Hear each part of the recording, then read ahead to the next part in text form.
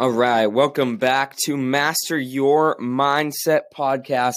We're on episode 30 today, and we got a very special guest, Levi Jordan. Levi, who's currently playing in the Chicago Cubs organization on their single-A affiliate Eugene Emeralds, who actually won the league title this past year. Levi has been on many successful teams throughout his baseball career, including that team this past year, beginning in high school, where he started all 4 years at Puyallup High School and was one of the top players on the 2014 state championship team his senior year, who was full of studs. After high school, Levi moved on to play baseball at the University of Washington, Go Dogs, where he came in as preferred walk-on and ended up winning his starting position his freshman year at second base and kept that spot the rest of his time there. And during his senior year last year at the University of Washington, as many of you know, Levi and the Dogs made it all the way to Omaha for the College World Series. And in the midst of the UW postseason madness that Levi was right in the middle a part of, he was drafted 878th overall to the Chicago Cubs in the 2018 MLB draft. And now in the off season right now, so he's got some time to come speak with us. Hope you guys enjoy.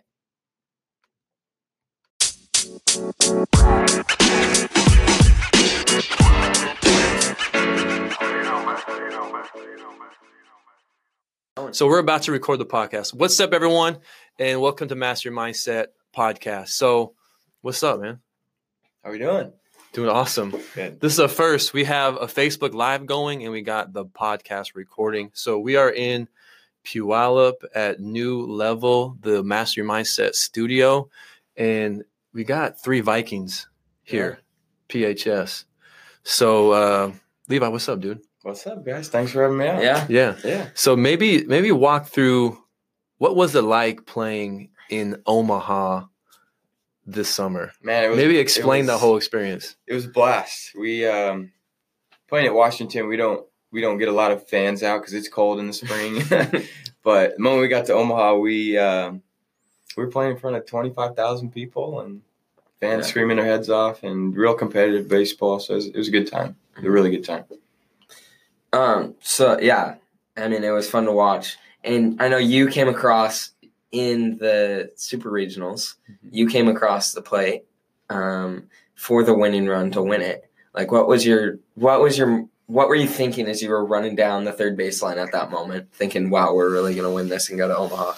It's unbelievable. Yeah. Like, it was such a distant goal for our team throughout the spring, right? Like, we every team in the country sort of has that goal to get to Omaha, right? And eventually, win a national championship. But it was so distant for us because of our situation. We had so many injuries throughout the year. And then you blink and here we are in a tie game in the bottom of the 11th or whatever it is in a super regional, and I'm running to home on a sac fly that, he wasn't going to throw me out. And it was like, man, we're really doing this, like this is the first time in program history we're going to make it to Omaha, and we're sort of setting the bar for the rest of the teams going forward. It was a very cool feeling, and I felt very accomplished, and it wasn't me that scored the run, right? It was a complete and total team effort that got us there. And being humble. So I like to kind of take it back and kind of understand the origin and what kind of shaped your kind of confidence as an athlete and in baseball. I mean, as in baseball, there's a lot of failure. So would you say that you're like a very confident player? Yeah, absolutely. Failure is in baseball. It's controlled failure. It's supposed to happen, I guess, if that makes sense. Like your success in the game is just how little you fail. And the best players in the game are the ones who fail the least. So confidence is sort of, there's a strange source in the game of baseball where you get your confidence from, and it's just having that objective of getting better every day and accomplishing small tasks, and I call them daily goals, because if you are always set out to accomplish long-term goals and more challenging goals, you might not accomplish those in a short amount of time. But if you set daily goals, like I'm going to practice hard today, or I'm going to give 100% of my effort into these next 3 outs during this next inning, whatever. If you set your goals smaller and achievable in the game of baseball, that's where you're building your confidence, because you can accomplish those goals more frequently, and they snowball into a bigger goal, like going to Omaha.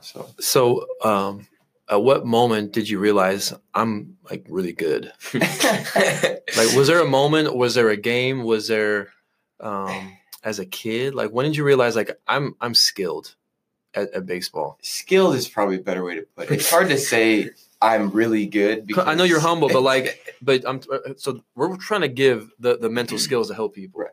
So I think it starts by having that kind of self-belief, and then it's your actions. Yeah. It's drive. So success, the equation, drive plus belief times patience equals success. For sure. Drive and belief. But would you say your confidence came more from a drive than just like, man, I'm just really good at baseball?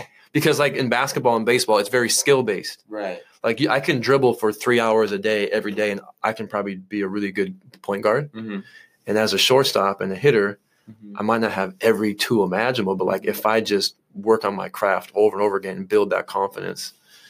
So I'm totally answering for you. No. So your equation, right? So there's drive, right, and belief, right. Those two right there are huge for me. Like I'm a very driven person to beat the guy next to me, right? Or I'm like ultra competitive to a point where if I see that I'm not as good as the guy next to me, that bothers me. You know what I mean? And I am driven to spend, I don't know, my whole life, no matter what it is, baseball, life, being a friend, dealing with relationships. Like I'm set out to be better at them every single day, better than I was the day before. And that's where my drive comes from. And that developed at a young age. My dad taught me when I was young that, it's an important skill in life to be a finisher, right? And whatever you start, you have to finish.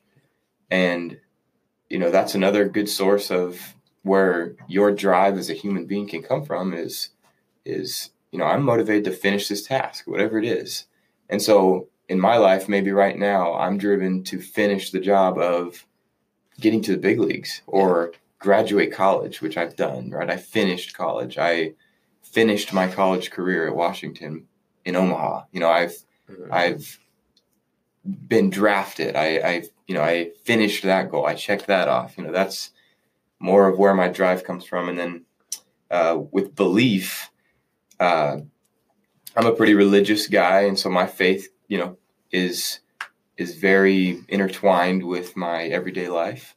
And that mental training of believing in something, having faith, believing something you can't see, right? It's the same thing as your goals that you set out for yourself is like, man, I believe that I can get there if I work hard enough.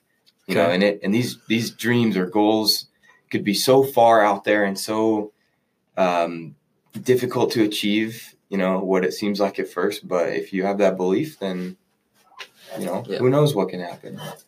I love it. Nothing will hold you back. I love it. So what causes like stress for you? Stress? Yeah. Like if I was to say stress comes from, how would you answer that? I would say I get stressed out when like obstacles get thrown in the way, I guess, of you achieving your goals or me achieving my goals. I guess it's a hard thing to deal with, stress, but as better you are at eliminating it, I guess, the more success you'll have. So, and I'm sure you guys have talked about that before, being a Master Your Mindset podcast. But I don't know. I think stress is or like worrying fear about injury. Okay. Or, that's a setback. Mm-hmm. Stress can be things that'll set you back, like injury, or maybe you're having a hard time in class. Like you're in a real difficult class and it's taking all of your mental energy to go to class, to study, and then you show up to the baseball field and you have to be able to flip that switch. Mm-hmm. And that can be stressful sometimes because your mind is so caught up in, the challenges of life outside of baseball. Yeah. Right. And so what I'm hearing from you is like, do you have very many fears as an athlete? Like when you're hitting up to bat or playing shortstop for a big program, and do you have fears when you're playing, like stress or fear when you're out there, or is it just like I'm loosey goosey? I love what I'm doing. Mm-hmm. Like you said, baseball, it's a game of failure. Mm-hmm. So you're not wrapping around your validation on an outcome. Mm-hmm. But I'm trying to understand, because I remember I was always stressed, man. Like I just did not have the mindset skills and training to like deal with some of those emotions. Right. So I'm trying to I'm trying to understand from you. You've had a lot of success. I mean, no offense, you've overachieved. I mean, you're very skilled. Like you're very skilled. Like you have like natural ability, but like just hearing from Coach Weiss, other people that know you, like nobody outworks Levi. Like no one. Like he is a great teammate. He's a grinder. He's a high energy, high effort guy. So I'm trying to understand, like, if you would have a fear as a performer, do you have one? I try not to, and like you said, it's the other side of it where you have to play loose and play like you're having fun because you're in love with the game. Yeah. When I coach these kids here at New Level, I tell them often, I say, you can't play with fear. You can't play afraid to make an error because the moment your mind gets to that position, it's game over for you. You've already lost if you have any sort of fear when you play the game. I think that translates to life too. I think you go through life with the fear of failure and the fear of making a mistake. Those are more prone to happen. And I agree. I learned that again at a young age. My family raised me that way, to not have fear, sort of trust in the system and in the way of life. And so why are kids so stressed though? If you look at anxiety, 1 out of 3 teens has anxiety. Just a natural deal. I think athletes are kind of more prone to it. Why are a lot of people rapping kind of like this? Do you get nervous when you play golf, man? I know you. Well, nerves are different than fear, right? And athletes will experience nerves. Like playing in front of 25,000 people in Omaha is the utmost nerve area. Like you're gonna deal with those type of emotions. But it's separating that from fear. Like you can't be afraid of that. You have to love that. Yeah. You have to love that pressure, Yeah. Like I think the best athletes in the world live for that. They live to play in pressure situations. And I think if you sat down with Tom Brady and Aaron Rodgers, they would tell you the same thing. They would say, I don't want to play in a 30-3 football game. I want to play in a 21-17 game in the fourth quarter. Yeah. Like I love that pressure. And so do I, and so should you. And we should all love that pressure. Yeah, so it's kind of been able to mentally separate nervousness and fear. So nervousness is just a natural emotion. I mean, it's our body's way to, look at danger, look at threats, but really we're not being chased by tigers anymore. Right. So it's like allowing that energy to like serve you. Get those butterflies in alignment and say it's just a part of like being an athlete performer. Like you can use that to hold you back or use it to fuel you forward. And that's how you've kind of looked at it. Like when your heart rate elevates, when you kind of starts getting, some butterflies, like, okay, now it's a signal. I'm going to use this for power. Would you say that's kind of similar to what you're right on with that? Yeah. Yeah. I love it. So we're sitting down with Levi Jordan, 2014 Washington State 4A baseball state champion. Maybe walk us through that season, because we had Coach Weiss together. High school, yeah. Okay. So maybe like that was Coach Weiss's first championship. Yep. And he coached 3 years later and got another one. Yeah. But kind of walk us through what that team was like, what that culture was like, how you guys won. The culture started my freshman year. In high school, my freshman year, I learned from the upperclassmen what it was like to play baseball at Puyallup. And it was, like you said, it was a culture. Like it was like nothing I had ever been a part of. And so for the next 3 years, I guess I grew up in that system with guys teaching me to play hard, play with a chip on your shoulder, right? And my junior year, 2013, I guess it would be, I think we went 25-2 or something, some ridiculous record. We were number 1 in the state for a long time and lost in the first round of the playoffs to a team that we had mercy ruled earlier in the season. And we lost that game because we were looking too far ahead. We're like, okay, we got this weekend. We'll just clean these guys up, move on, go to state, whatever, right? But we looked too far ahead and ended up dropping that first game. And most teams after a 25-2 or 3 season would be like, great season, right? Like we did awesome, but we were upset, and we went to our end of the year banquet in I forget, it was a couple weeks later, but our team gathered and we were celebrating the season, and Mark Weiss stood up in front of the families and in front of all his players, and he said, next year we will be the best team in the history of this program. And he quoted our record. He said, we will go 28-0 and win a state championship. He said that the year before, so in 2013. Yeah. And we looked around, right? All those players looked around and we said, like, yeah, sure. Yeah. But Mark was serious. Mark Weiss was serious. He wasn't joking. And for the next 8 months before the next high school season started, we trained like that. Every lift we had during the week in the off season, it was like that. The mindset was question. Just it was. Sorry. No, we got Facebook Live, so we have people commenting. So right on. Is there a question? Cool. So yeah, we trained like that all off season, and the season started, and that idea never left my mind. Like, man, we're really about to go 28-0 win a state championship. But you guys had talent though, right? We had dudes. We had like you had arms. I think it was 8. You had some. We had 8 Division I players on that team, so it was a little unfair for the rest of the state. Well, to put it into context, let's see, because I guess Chris was on the team, right?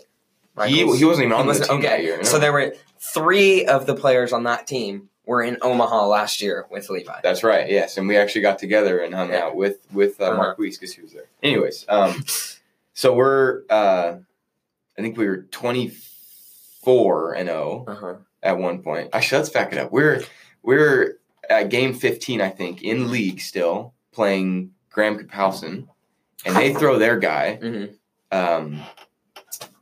Oh, shoot, I forgot his name, and we had our guy going, right? So his pitcher's duel until the 7th inning, scoreless. Yeah. And pretty close game, and I don't know, it was some energy in the dugout that made us believe that there was no doubt that we were going to lose the game. We were going to win the game. Yeah. There was no doubt in our minds that, like, they were going to somehow beat us. Yeah. Anyways, bottom 7, our 8-hole hitter walks up, Zach Needham. Yeah. First pitch, walk-off homer off of their dude, right? And so we're going crazy. We celebrate, big win against a team that we should have beat by more, but it's baseball, right? Yeah. Sometimes the ball doesn't bounce your way. Exactly. Another story from that season was we played Auburn Mountain View in Safeco. We played a game in Safeco every year, which I think they still do that. Or Yep. Anyways, they were up 4 or 5 runs in Safeco, and they pull all their starters to put their seniors in to just to let them play in Safeco one more time. And we kind of did the same thing. And we struggled to score some runs at the beginning, and so I remember thinking at that point, like, oh well, it was a good run, but I think we're gonna drop this one. Turns out one of our senior relievers, Tim Reynolds, throws for the next 4 innings of shutout baseball, just mows them down, and he wasn't in the rotation all year, and we ended up scoring 5 or 6 runs to win it later in the game. So another scare, but it was just. So maybe if you can summarize what you learned from that experience. From both those games. From when we basically said it, just prophetically, we like to say, speak what you seek and then see what you said, to speak it into existence. But what'd you learn from that experience? I just learned that where there's a will, there's a way, I guess, if that makes sense. Like he demanded it out of us. He demanded a certain level of energy out of us, which is what we rallied behind. I don't think it was the record that drove us. And back to your equation, I think the belief was there, right? I think we believed that we could be the best team in the nation. I don't know if you asked every guy on that team before the season started if they believed we would go 28-0, but we all believed that nobody was going to stop us from winning a state championship. I love it. So we were all similar players and teammates. We had grown up playing select ball together, and a lot of us were best friends, and it was just a great season for us to sort of take the program to the next level and get Mark his first championship. And being a Puyallup alumni, that we had some good teams too, but we didn't quite get there. We went to state, we didn't get done. Now let's talk about the transition from being a high school player. Mm-hmm. Did you get some offers? How did you make the choice to go to UW, and then maybe explain your kind of journey? Sure. And obviously ending as a senior going to Omaha. Mm-hmm. Yep. So no offers out of high school. I had actually signed with Edmonds Community College. I signed a letter of intent with them to play, but I knew who's the coach? Scott Kelly. Scott Kelly was the coach, I think. Anyways, okay. I signed a letter of intent with them back in February, but I explained to him. I said, if it comes down to me playing CC ball, I think I'll be done with baseball. I don't think I'm going to continue my baseball career if I'm going to junior college, because I am committed to an education. I wanted to study civil engineering back then. So I had applied to the University of Washington in November and was accepted in March. And I was accepted as a direct admit into the civil engineering program. So once I got that, I was like, okay, this is probably a sign I need to go start studying and I need to walk away from baseball. And so I made that clear to the coaches I had talked to. I talked to a few Division III schools about playing football and baseball. Hold on. PLU was one of them. QB. He was a stud QB. I mean, wide receiver. Oh, you were. Yeah, you're right. So we're talking Brandon was dual QB. Sport? Yeah. Come on. Football? Yes, I played the Vikes are in the – we're doing well in football this year. They are killing it. We kind of digress. Okay, so keep going. Yes. So about March, I had sort of unofficially committed to the University of Washington to go study and be done with sports. And it was hard for me because I knew I was better than some of the players I had seen get offers from schools around the nation, really. Mm-hmm. And that was hard because I felt like I deserved a chance somewhere, but nobody was giving that to me. So, kind of separated myself from baseball, enjoyed the state championship that we won, and then June came around, and I had been in contact with the University of Washington baseball coaches since I was a little bit younger, but they didn't have any money left. They didn't really have a spot. So the draft happened in early June, and at the time, their second baseman was a junior, and he got drafted in the 38th round, and they didn't think he was going to sign. They thought he would be one of those players that gets drafted but comes back for one more year. So he ends up signing to the Cubs, actually, and runs off and plays with them that summer, which meant a spot opened up on the roster at UW. And so 2 days later, I get a call from Coach Jason Kelly at University of Washington, and he said, "Hey, great news, man. We got a spot open up for you if you want it. We'll guarantee you a spot on our 35-man roster for next year."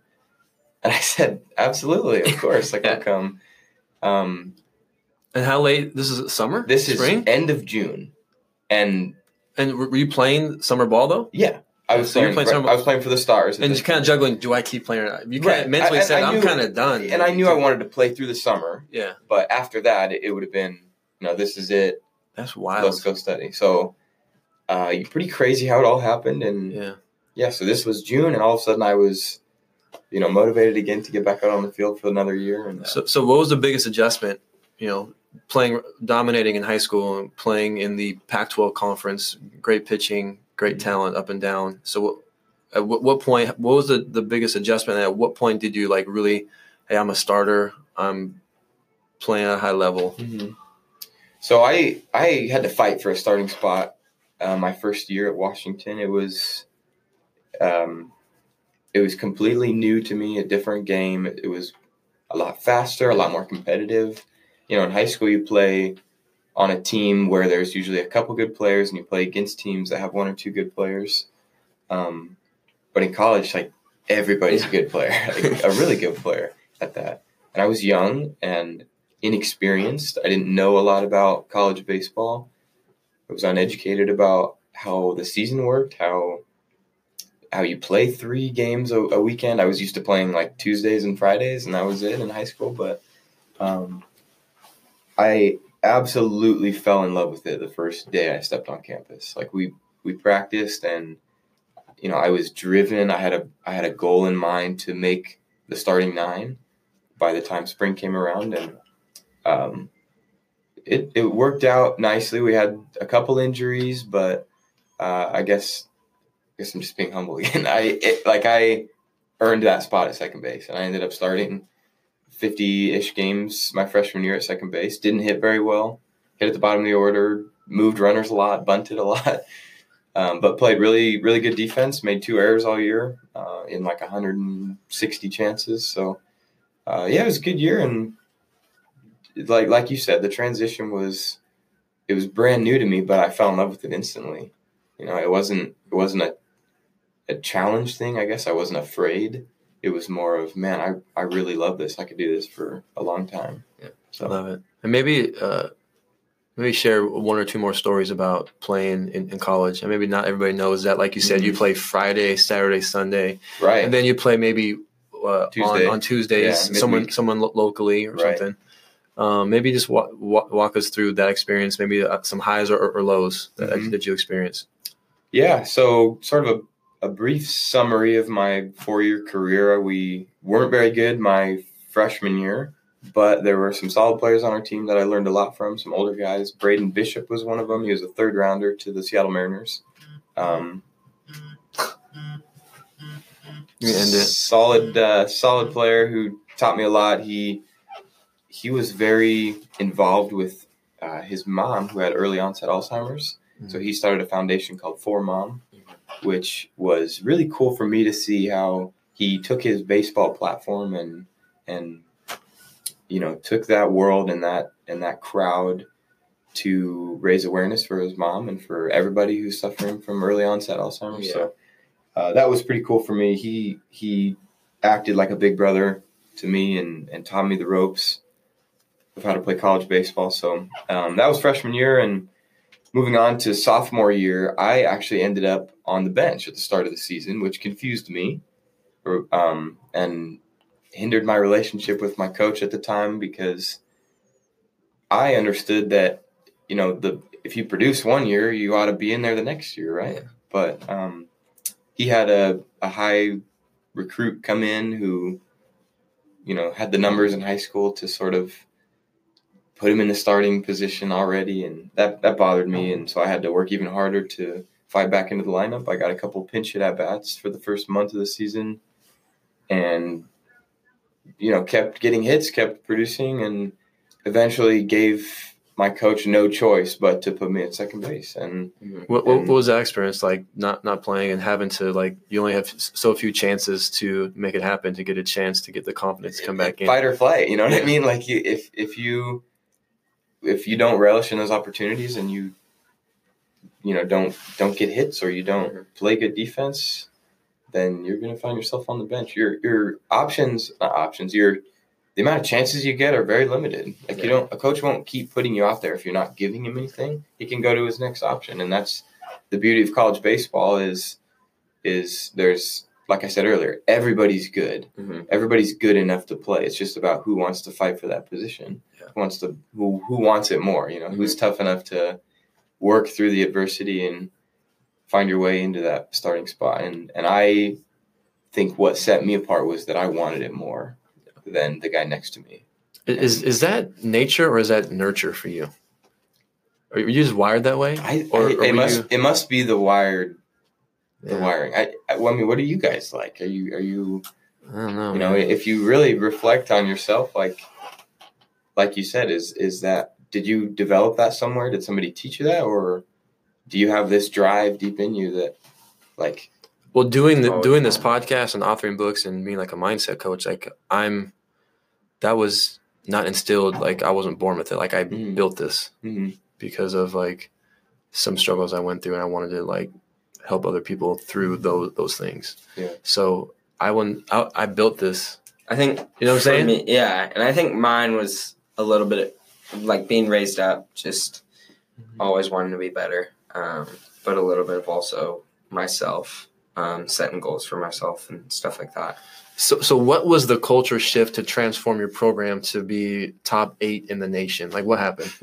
So, yeah, moving on from sophomore year, we finished that year. We actually made a regional that year. We went to Nashville, Tennessee, played at Vanderbilt, had a really cool not walk-off win, but late inning comeback win against Vanderbilt, which was a lot of fun. And you had Coach Travis Jewett was an assistant at Vanderbilt, and he was really? an assistant at UW years before. Anyway, just a little So that side note, that little squad that went to Vanderbilt, when we went to Omaha a couple years later, there were kids from that team, so we knew what it was like to play in a regional, and like we explained that to some of the young guys. We said, hey, like you make it to a regional and baseball changes. Like it's not just everyday baseball anymore. Now it's like you lose, you go home. And so we got to fight. And we didn't do well in that regional. We won one game but lost two, and we were kind of upset. We weren't built to be an Omaha team that year. I don't even know if we were built to be an Omaha team this last year, but anyways, this Omaha run we made was special, and I think what got us there was the team chemistry we shared. We had an incredible group of guys that came together halfway through the season. At one point, we were 18-18 and unranked, halfway, in the standings for Pac-12. 18-18, what year? When you were a sophomore or senior? This Omaha run this year. You guys were you were 500. We were 500 halfway through the season. I remember. That's 18-18 is more than halfway, I think. Yeah, we played 50-some games, 60 games. 3/5 away. And I remember, like, it was, like, the last weekend, and, like, your series was, like, if Oregon State were to lose, like, one game and you guys swept, like, you won the Pac-12 championship. Yeah. And I was like, what? So 18-18, we lose a midweek game, a Tuesday game to one of the worst RPI teams in the country. Like, they were in the 200s. UT Rio Grande Valley. They flew up for a midweek game because a lot of small teams will do that just to get the experience, right? And to play like at Washington State, we didn't have teams like that. We played like the Zags, like Gonzaga, every Tuesday. Yeah, well, we played Seattle U every other Tuesday, so it's like that in the Northwest. Anyways, we lose that game 5-3 on a Tuesday. And our coach pulls us out into center field to howl at us, right? And I forget his message, but I do remember him saying one thing, and he said, like, I'm just done with you guys. Like, I'm going to turn this whole thing over to you guys. You won't do what we ask you to do. You won't play hard. This doesn't matter enough to you. You don't care about it. Mm-hmm. And whether he meant that or not, it lit a fire in our hearts, I guess, to come together and rally as a team to almost play in spite of our coach, I guess, if that makes sense. We said, okay, he's given up on us, so we're going to make the rest of the season about us. Wow. And we did that, and I have no disrespect for Coach Meigs, and in all honesty, he probably did that knowing that we would rally together, as a coaching maneuver. But so did you guys talk together as a team? So the coaching staff leaves, and we came together as a team, and a couple of us captains, myself, KJ Brady, Joe Wainhouse, Alex Hardy, we stood there in the center of the circle, and we said, we don't need him. Okay, so forget him, whether he's trying to motivate us or not. This is going to be about us, and I'm going to make you better. You're going to make me better. We're going to make each other better. And for the rest of the year, we're just going to have fun. Win or lose or draw, we're just going to have fun. We're going to play. Wow. We're going to play each game, loving each other, loving the game, and not worrying about the score. And from that point on, we go like 8 series wins in a row, sweep Utah, and the last weekend, like you were saying, T, is we're playing Stanford on the bubble for the postseason. So we're one of the teams that's like right at the 64 RPI mark. And the top 64 teams make it. Some teams in the top 64 don't make it because they lose their conference or whatever. Yeah. So anyways, we're right there on the cusp. We're at 66 going in playing Stanford, who was then ranked the number 1 team in the nation, right? Because they're always good. They're always good, and Oregon State was right behind them at 2 or something. Yeah.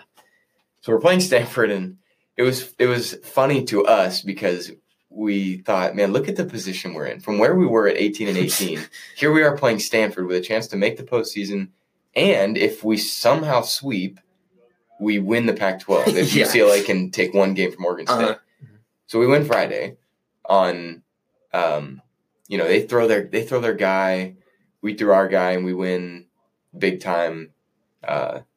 I went off. I had a homer and a double and another single and a bunch of RBIs. It was pretty cool. It was the first inning, and of that Friday night game, we get 2 runners on, and next time 2 guys get out. So we had 2 outs, runners on first and second, I think. And I came up and I went first pitch, homer to right, and we score 3 runs, and then they get out of the inning. The next day, on Saturday, we're up a game, same thing, first inning. First 2 guys get on like a walk and a base hit, and our 3-hitter hits a homer to left center, and we go up 3-0 again, which was insane. Yeah. It just like when you score in the first inning against a number 1 team in the nation, like they just deflate, right? Especially when you get them at home. And like we were playing because they haven't played from behind a lot, probably. Well, that and just it's devastating to give up 3 in the first, and it gives the home team all this energy where it's like now our pitcher is out there like with all this confidence in the world. He has a 3-run cushion, so he can throw strikes. Guys will put the ball in play. But was your mindset and kind of mantra and focus back to that meeting you guys had in center field when you were 18-18? We're going to love each other. We're going to have fun. And we have no fear of failure. We're just going to go after it. And that's what we were doing. Did you feel that? Did everybody feel that energy and that focus? Of course. And everybody bought into that too. Like that's the hard thing about college baseball is you get a group of 35 guys and you have a team attitude in mind, and it's so difficult to get 35 individuals to buy into one concept. 35 guys. Like imagine an office building where you're working on a team of 35 people trying to accomplish one thing. Somebody is not bought in. Somebody is not quite fully engaged into what the team is trying to accomplish. But what we had was 35 guys bought into at Washington State. We had a very similar experience in football. Right. My freshman year, we won 3 games. Sophomore, won 4 games. We lost 3 games in overtime, 2 last second. We had the talent to win. We just didn't fully buy in together. That summer, we had a players-only meeting, just like what you guys had, basically saying guys aren't showing up to workouts, guys aren't fully committed.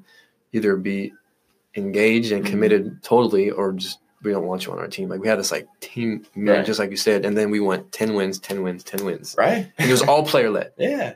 Completely player-led. So why don't leaders allow their players to do more of that type of stuff? Because they don't have some of the leaders to really pull it through. What do you think? I think it's different. When you're a player, a younger player, like a freshman, for example, you respond to a head coach and a captain, a player captain differently. Like, me personally, I would listen to a senior 4-year starter captain before I would listen to a coach. Like, you got to do what the coach says, right? You got to give him enough to get in the starting lineup because he's writing the lineup card, right? Yeah. But I will buy into what the senior captain is saying because he knows what success is like in the program. You know what I mean? Like he's been through it. And he's walking your shoes. And he's more relatable, right? Because he's been through it. And maybe coach has been through it, but 30 years ago, and the game has changed since then. Or maybe he's been through it and it's just hard to relate to him because he's so much older than you, I guess. So did you guys sweep Stanford? So we win Saturday and then come back Sunday on senior day. And the Oregon State UCLA game was like right before ours. And we saw that UCLA had won. And so we're like, hey guys, like if we win this game against Stanford right now, we win the Pac-12. and we were jazzed about that. And we threw our best pitcher, our horse, Joe Demers. He went out for 9 innings, was like ridiculously efficient, like had 80 pitches for 9 innings or something stupid like that. It was getting everybody out. We had a 2-run lead going into the bottom of the ninth, and we trusted him. We threw him back out there, and he just got tired and left a couple balls up. They ended up tying the game. I think we went into 1 inning of extra innings game or of the game, and they ended up scoring 1, and they beat us by 1. But it was kind of sad, but at the same time, we had showed the country that we were good enough to make the postseason. Like taking 2 out of 3 from the number 1 team in the nation was good enough to get us in. Yeah.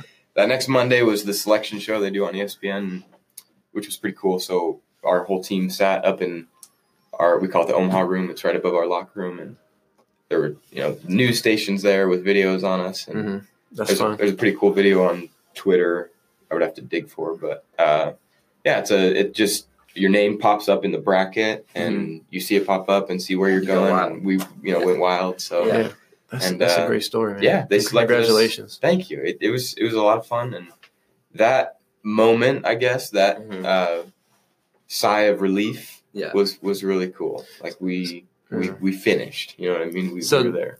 As we're kind of wrapping things up, talk about having to adjust to the highest level, being a pro, drafted, leaving college, to where you're with people from all over the country or other parts of the world, really. Right. So talk about what you've had to go through this summer to be at that stage. Yeah. And level. Like what did you learn, and what did you carry for success? How it's been different, hard? So same as going from high school to college, the game just changes. It speeds up. More players. There's a more dense population of really good players.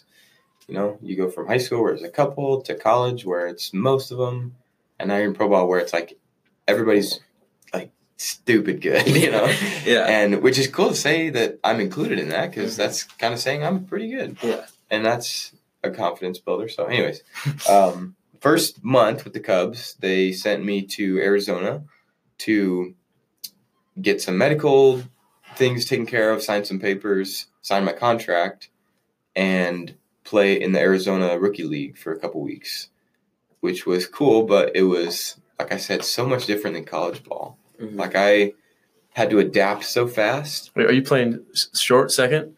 All three infield positions. So I played third, short, and second for most of the summer. But anyways, in Arizona, you learn to adjust, and you learn to pick up the frequencies of professional baseball and adapt to a wood bat, and get used to playing on dirt Grass, fields every day instead of field turf, right? Yeah. And that was an adjustment for me. And some players don't have to do that, like if in California, Arizona, right? Yeah, somewhere dry. But so I had to adjust to those things, and the challenge was to not get caught up in the mental side of that, but just to get back to loving the game, fall back in love with the game, even though it's changed, right?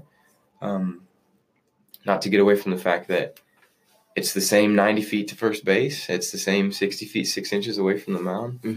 It's the same game I've been playing my whole life. So even though it changed, it just has to be the mindset of, I've been in love with this game since I was a little kid, and here I am just playing for another team. I love it. So as we wrap up, this is probably my last question. You can think of your last question. Okay. What mindset skills have you had to use to achieve success that we can share, that have allowed you to be you're a champion? I mean, you're just a flat out winner. So what skills mentally have you had to use, if you can pick three that are? I don't know if I can do three. I can do a couple. I can do a couple. Yeah. Like 1 to 3. Okay. Number one, be a finisher in life. Like I explained earlier in the podcast, it starts in school, right? It translates to the weight room. It translates to your job. It translates to relationships with your parents, with your siblings, with your significant others, with friends, right? If you're a finisher, then the harder it gets to finish a certain task, your brain has already overcome that. Your brain has already told yourself, like, no matter what happens, I need to finish this. Like, I need to finish this homework. I need to finish studying tonight so I can pass the test tomorrow. Yeah. I need to finish this rep in the weight room, not because it's going to make me significantly stronger, but because it's training my brain to finish the task that I'm doing. Yeah. Right? How annoying is it for people when you ask somebody to do something for you? Yeah. And they do it 75%. Yeah. Right? Yeah. Like that's not, you're not doing me any good, and you're not doing you any good. Yeah. Right? They're not finishing the task, and it's hurting you and it's hurting me. Right? In friendships too. Like Tanner and I are good friends, right? And you take care of that relationship by finishing conversations, or by finishing finishing a job a favor you asked me to do, right? That'll maintain our relationship. So I think finishing is a great skill to develop, and it's like easy. Like you are in control of finishing. Yeah. You are being credible with yourself. Right. you're going to follow through with what you say you're going to do. Yeah. And then, so I'm just going to find a way. I love that one. So, another great mental skill I think that you can learn to develop is to be a person who's full of gratitude, right? Like, Come on. You're given so now much. He's speaking my language. I love that. Seriously, come on. Yeah. You're given so much in life, so it's only fair for you to just return that. Yeah. Right? Like if you get an opportunity to play baseball in college, be thankful about that. Not everybody gets to do that. Exactly. Not everybody gets to be drafted by the Cubs, you know? Like how thankful am I to have that opportunity? You're drafted by Theo Epstein. Right? It's pretty amazing. Yeah. And he's a big deal and it's a big deal to have that attitude of gratitude, right? Yeah. Was that taught to you by your parents, by your pastor? Like where'd you learn about that? Gratitude? Yeah, I guess I was raised that way. I was raised to always be a thankful person. Even in college, that was something we learned to do, was to be thankful for what we were given. And that's good. And another way you can show gratitude and thankfulness is to, when you're given an opportunity, is to work hard. Yeah. And back to my first point, is to finish. Right? Like that's a way for me to show my coach that I'm thankful he put me on the team, or I'm showing him my gratitude of putting me in the starting lineup by not letting it go and working as hard as I can to show him that I own that spot. Right? Yeah. And I do have a third thing. I forget what it is now. Toughness. Yeah. Just mental toughness. And you guys talk about that all the time. Any mental coach will talk about mental toughness, but you got to be able to shed off the temptations in life of fear, right? You got to be tough enough to deal with fear. You got to be tough enough to not let nerve fall on the fear side, but on the side of energy, right? That it creates energy. I have a visual now of like, you know what I mean? Nerves. So which are you going to give the power to? Right. It branches fear off into or directions. energy. Yeah. Right. And that nervousness, whatever direction it goes, whatever direction you let it go, it's going to be an intense amount of energy fueling that certain thing. So you're going to be deathly afraid of life. You're going to be deathly afraid of failure if you let it get to that point. Yeah. But if you let it go the other way, like, you can accomplish a lot of things in life. Yeah. Okay, so last question. So our next episode is about being clutch. So what's your definition? Like, what would you say being clutch is? And then what's your mindset in when you're in the bottom of the ninth with 2 outs and you're up to bat and it's a tie game? Like, what's... Yeah. So with baseball, it's sort of easy to... It's not easy to be clutch. It's you know, when you step up to the plate in the bottom of the ninth with 2 outs and runners on and you're down 1, you know that chances are, like, the odds are stacked against you. Yeah. The chances of you getting a hit and getting the job done aren't great, simply put. And that's where this clutch term comes from, right? Is somebody who's able to defeat the odds, right, and get that hit and score the 2 runs and win the game for your team. That's clutch. And I watched the World Series this fall and noticed that one of the best hitters all season, Mookie Betts, had a hard time in the World Series. He had a hard time getting hits and being clutch, right? Yeah. But then you look at a guy like Pierce, right? And he wins the MVP of the World Series, right? And he's a guy that most people haven't even heard of. Exactly. He's an older guy, right? But he was clutch in the sense that he was able to block his mind from his failures in the regular season, right? He was able to eliminate the expectation, right? When he steps up to the plate, they think, well, this guy's like not great, right? He didn't think that. He believed in himself that the moment was now. The moment had nothing to do with previous at-bats or things that had happened in the past, right? And I think being clutch is having that mental toughness, that mental strength to ignore what's happened before and be a present-minded person. Right? The more present-minded you are, the better chance you have to be clutch in those moments. So you're amazing, dude. Yeah. So proud of you. Yeah. Congratulations on a great run, and I'm excited to follow you with the Cubs. For sure. And I want to give people where they can find you on Twitter, Follow me, Snapchat, yeah. Instagram. Like if you want to follow you and just you can contact me. I'm on Twitter. I'm on Instagram. Just what's your handle? Levi Jordan.